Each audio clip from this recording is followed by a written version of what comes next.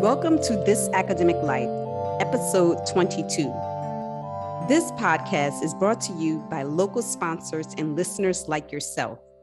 If you're interested in sponsorship, then please contact us at sponsor@thisacademiclife.org. Hi, my name is Kim Michelle Lewis. I'm a professor of physics and associate dean of research. Hi, my name is Lucy Zhang. I'm a professor of mechanical engineering. Hi, I'm Pania Newell. I'm also a professor in mechanical engineering. Many scientists and researchers spend nearly all their research time chasing grants, either directly or indirectly, such as traveling and speaking with different agencies and program managers. Many of them have experienced or been experiencing the high pressure of getting federal grants, which has produced many undesirable consequences in research productivity. Funding is a mean to an end, not an end in and of itself. Today, we have a special guest, Dr. Anastasia Eldon, a principal member of the technical staff at Sandia National Laboratories. I've known Anastasia for almost 10 years. She is one of the brightest geochemists I've ever known and I've ever worked with. She has an extensive expertise in molecular mechanisms of chemical reactions at solid water interfaces. Over the years, we have spent many discussions about advantages and disadvantages of chasing grants. And I thought it would be good to have her on the show so we can discuss some aspect of chasing funds with you all. So welcome, Anastasia. Thank you for inviting me, Pania and Kim and Lucy. This is very impressive that you're able to have this podcast and that you're finding time to do it.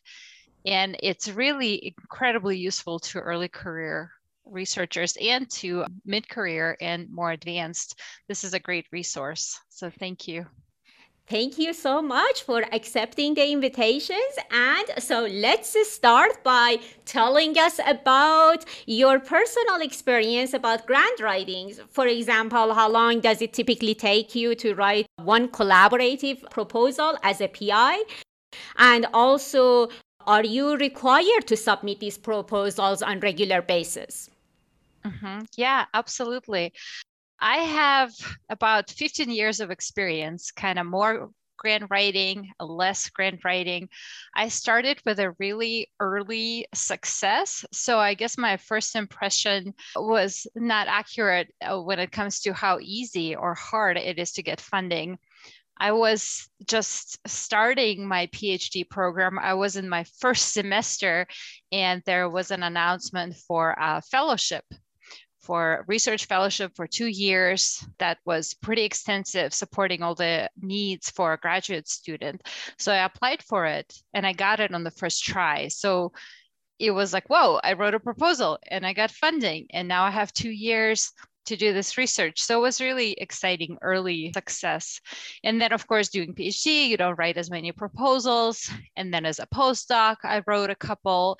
And when I started as a staff scientist at the laboratories, now we operate more or less like an academic department in our group. So we have to write grants. And now it's probably 3 to 5 proposals every year that I do write. And the types of applications are very different. So the one type that everyone's most familiar with is research grants, right? When you apply with a certain idea to test a certain hypothesis to do research. But there are other types of grants that are also really important. And for me, I'm an experimentalist. I have geochemistry laboratories that require really expensive equipment. So probably once a year, I also write, it's called a capital equipment grant to fund those big purchases.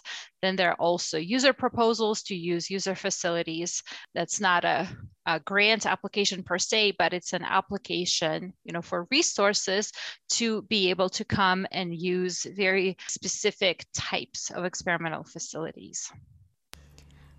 Interesting. Thank you so much for sharing those. It seems that more or less you are also like universities, but maybe the level of the proposals that each faculty, at least in my department, are expected to submit, it's more than that, which probably it's a slight different. And maybe you guys go with larger grant. Here it's a smaller amount of funding. But can you tell us a little bit about your department? Do they value external grant more than scholarly publications?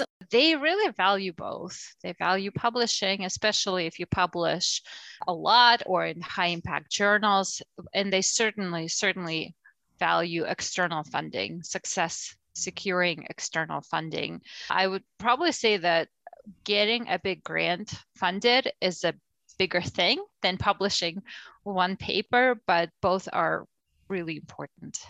Can I follow up on that? I wondered if these grants, successfulness in grants, typically translate to promotions? Or are they just, here's a star, go on and do the next thing? Or they actually take it to a face value? It's hard to connect one to the other, but for us, getting funding, doing research, publishing, those are all pieces of building your career. And if you never succeed in securing your own funding and you always work on other people's projects, it is harder to justify being promoted, right? That's that next step of research where you're able to envision a research program and support it financially. So yes, funding success does factor in promotion, but it's not the only factor. Here at the universities, maybe it's slightly different because I have much less experience than Kim and Lucy. They can correct me if I'm wrong, but I think securing funds has the heaviest weight. Without that, I think you won't get tenured. Doesn't matter how good you are in, or how many proposals you write, you have to bring money, but maybe I'm wrong or my understanding is not correct. That's what I've been observing as well.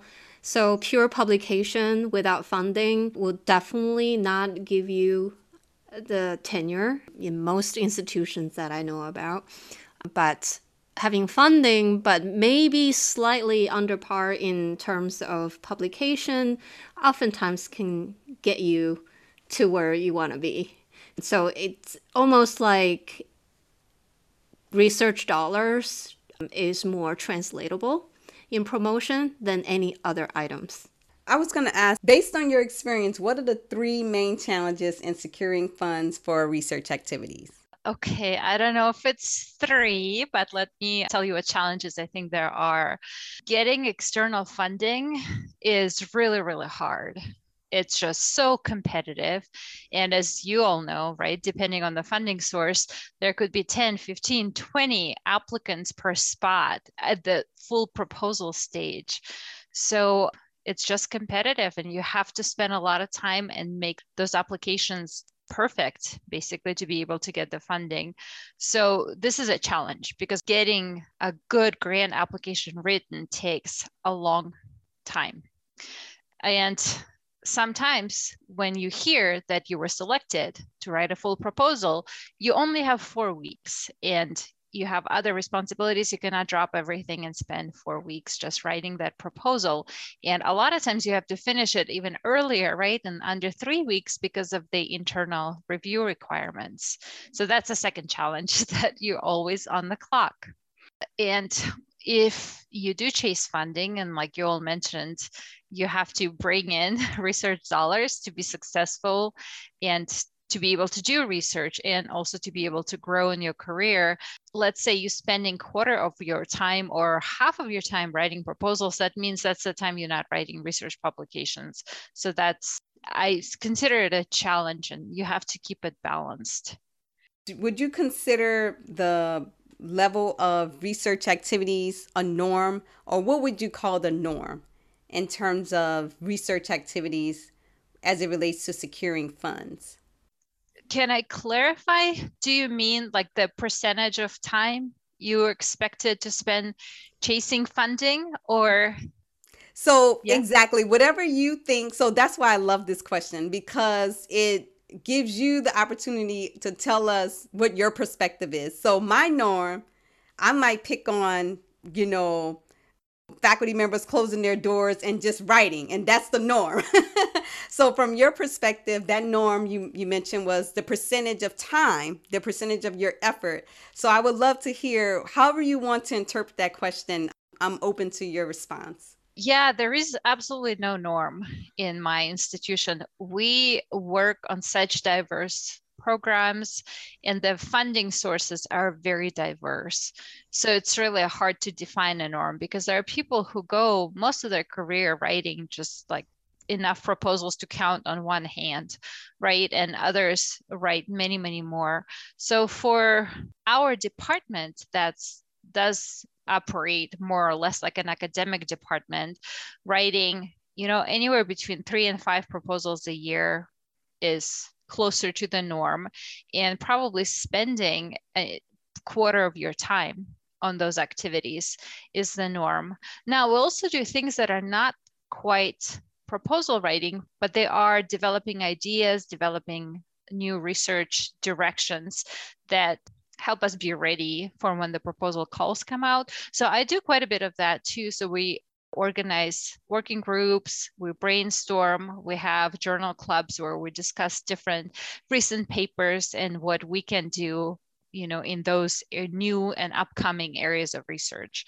So yeah, that probably takes another 10% of our time working with our colleagues and writing those pre-proposals, or we call them white papers, where we put our ideas and what new research we would like to do whenever there is an appropriate funding call that comes out.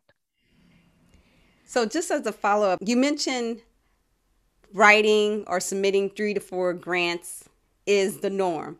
That could be really intimidating to many listeners because I don't even think about the number. I just think about whether or not my research fits with the call. And at the end of the year, if it was 2, then that's the number that fit with my research.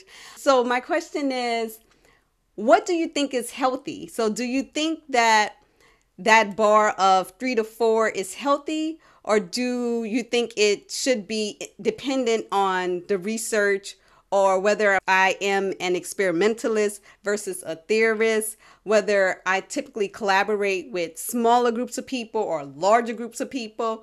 What's your perspective on what is a healthy grant culture, air quotes? Yeah, this is a really good question. And I have such a narrow perspective because I know, what it takes to write, and because they are so time consuming to write proposals, you don't want to spend all your time.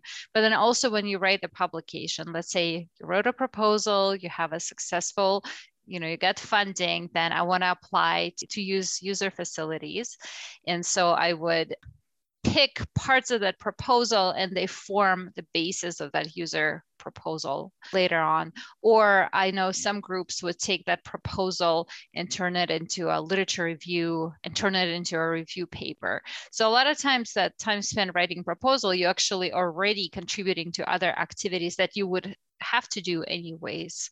So I think it's healthy if it's not overwhelming. Like, you don't want to be sick and tired and have to keep writing proposals. It's a creative process.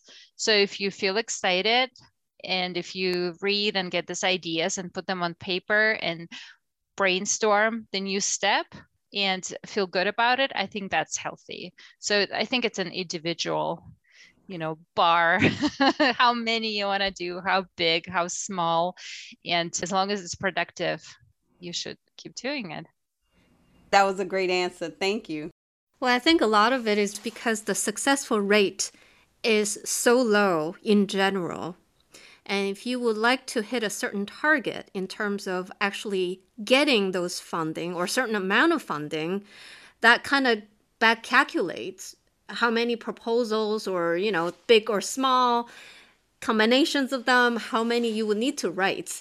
I almost calculate like that. You say if you have 15-20% successful rate, assuming you're a good grant writer, for example, so 15% or 20% successful rate, you would like to average out to get $300,000 a year in grants, for example, then you can calculate, right? Based on the size of each grant that you're writing, you want to target that certain amount. Now, who sets that goal of getting $300,000 a year? Not us. It's definitely not us, right? Someone else is setting the bar. Years ago, I remember this very well-known, established pioneer in my field. He was already 60, 70 years old at the time. He's still very active in research. And then he said, 30 years ago, that was the most productive time in this research area. And we were not worried about funding. We were all worried about who and how to get good quality research out. And therefore, during that period of time, there were lots of, I would say, classic papers coming out. And people still are quoting them today, reference them all the time. And he said, now it's totally different world. Everybody spent more time chasing funding, but getting the funding does not directly translate to good quality research, right? So what do you think? What are the main reasons that researchers are chasing these various sources of funding right now? Is it because everybody else is doing it, or is it because someone is driving it somewhere? Well, I don't think anyone is driving it intentionally, but I'm from Russia originally, so my academic career started there, and there were funding sources, but the research had the stable, year-to-year budget that we had to work with. And it was very, very small budget, but it was stable and you could count on it and not spend a lot of time writing grants if you didn't need to. When I came to the US, it was a little bit of a shock to me because I felt like academia here is fed by principles of maximum production and competition for resources.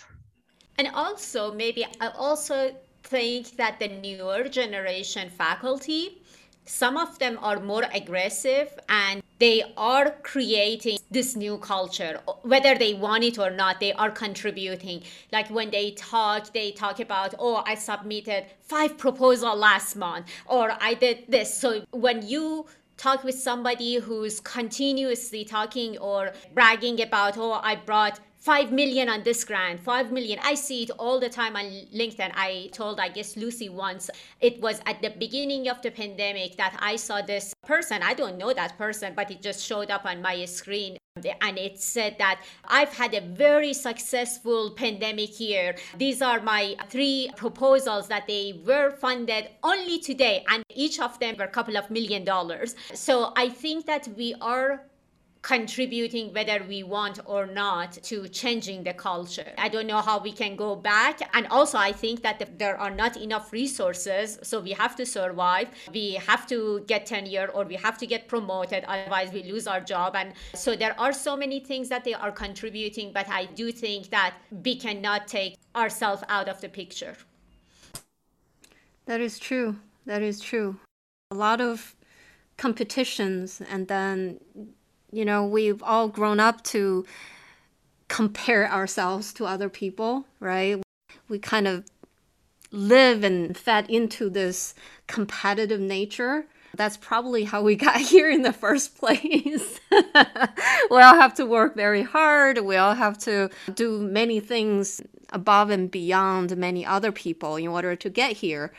So I'm not sure if you're aware, some of these funding opportunities, especially the federal ones, are often made to only available for U.S. citizens and, permanent residents. Do you think these type of funding opportunities should be more globalized, just so that research on the research front alone, that we can all share resources, or this is not such a good idea? What do you think about that?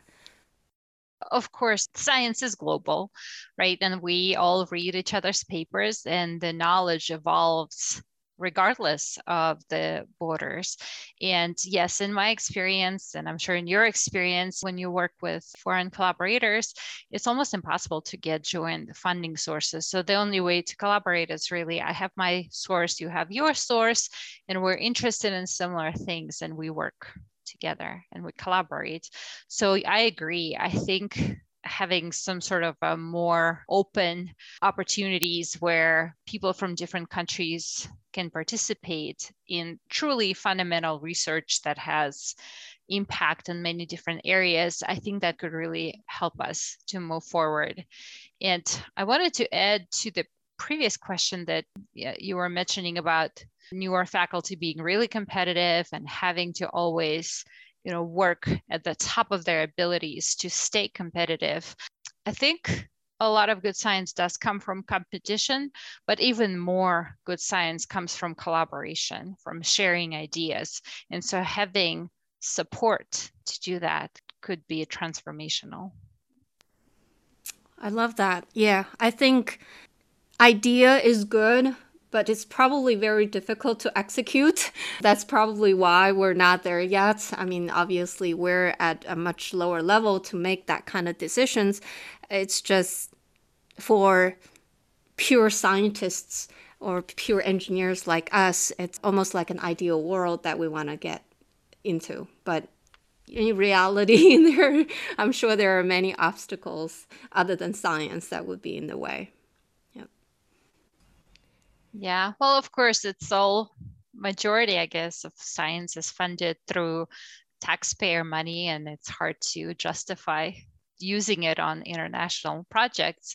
But there are some models, so I'm hoping eventually it'll become more commonplace. Yeah, so maybe we should have like a pot of money that every country that they can afford, they can contribute, or the leaders in the scientific field and engineering field, they can contribute, and then they start having competitions across the globe. And that would, in my opinion, would increase maybe diversity, and it would be more beneficial that people from different countries, they can work together toward the same goal.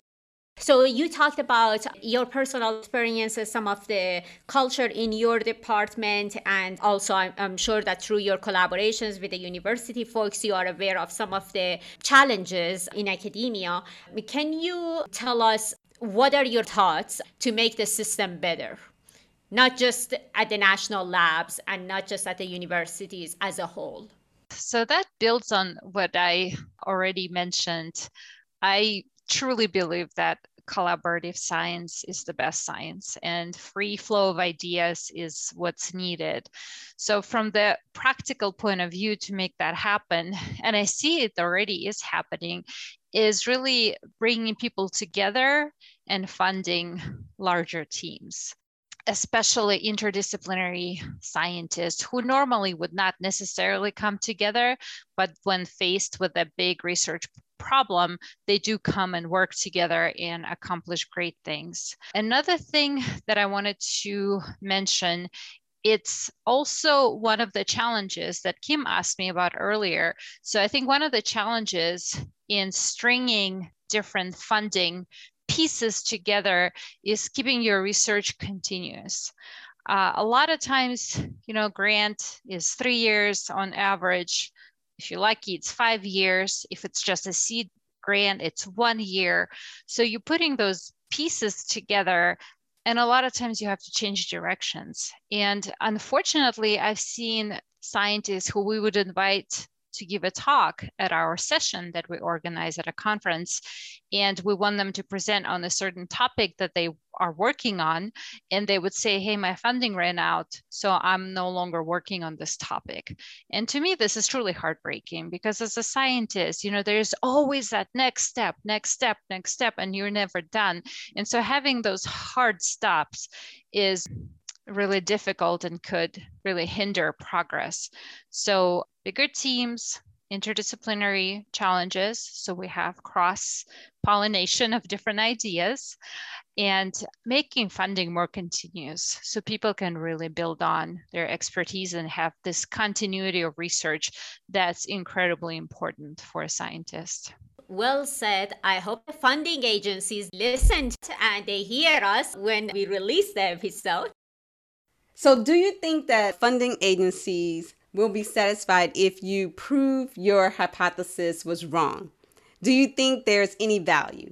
Yes. As you all know, negative results or failed experiments, they're nearly impossible to publish. However, rejecting hypothesis, and I don't know if I want to equate it with failure, but yes, rejecting your hypothesis is an important and integral and inevitable part of research process. For funding agencies and for publishing entities, of course, they're more interested in positive results, in something you discovered rather than you prove that, oh, this in fact does not happen in an experiment. My own approach is to build your research hypothesis in a layered way. This way you can have something high risk, and it's likely it's just not going to work. It's going to fail, or it's just not the right idea, but it's just so risky and out there. You want to include it. So you start with very high risk idea, and then you build around it something medium risk, and you pad it with something low risk that 90% is going to work, and you can collect that data and you can publish something on that work. So just build it as a cabbage or a layered cake when some of the things are not quite achievable, but if they work, you'd be very, very successful. I was going to say very much the same thing. I don't think agencies would be dissatisfied with failing hypotheses. If they do, then people will stop doing high risk type of research, right? So because they don't encourage it, and then people will stop taking those high risks hypotheses into their research, then what's the meaning? Then we're hardly making any progress. So I think it is to be encouraged. I would say that there's no such thing as satisfactory or dissatisfactory. It's simply saying, here's a hypothesis, we proved it wrong, or we proved it right. Either way is a path forward. One question, do you think a 3 to 5 year period is enough to make a revolutionary advancement in your field or in any field? If not, why do you think that funding agencies stress that researchers aim for a revolutionary idea when they submit their proposals? Yeah, this is an excellent question. And I know exactly what you're talking about. Big breakthrough. Everybody wants that big breakthrough, that next step. That's something really tangible that they can say, we achieved this. This is difficult to answer because sometimes the answer is yes, because our research field may be so mature and it's just ripe, and it's at that tipping point when this bright, knowledgeable person is in the right place in the right time. And, that paradigm shifts and we have that big, quantum mechanics is conceived, or something that big and wonderful. It's very rare, however. It can happen in 3 to 5 year period, but it's really very rare.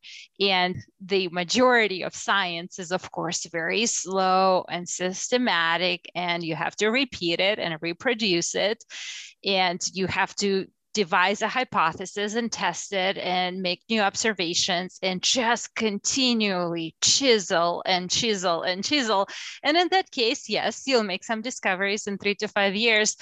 But as you know, it's really hard to make something truly revolutionary. And those little chisel pieces as you getting to something big, that's just necessary. It's part of research. We would never make any big discoveries without that gradual buildup of the big buildings, big things where you can climb on top and see that next step and make that next discovery. So I would say, yeah, let's all hope to make big discoveries. But reality is that the majority of research is not going to lead there. Thank you so much, Anastasia, for sharing your thoughts and accepting the invitation to come and tell us a little bit about your experiences. Thank you. Thank you so much for the invitation. It was a pleasure talking with you. Thank you so much for listening. We hope you enjoyed this conversation. Find us at thisacademiclife.org or follow us on Facebook. You can listen to our latest podcasts on iTunes, Spotify, Amazon Music, or Google Podcasts. Please rate us. We welcome any feedback or suggestions for future episodes. Join us next time for the good, the bad, and the ugly of this academic life.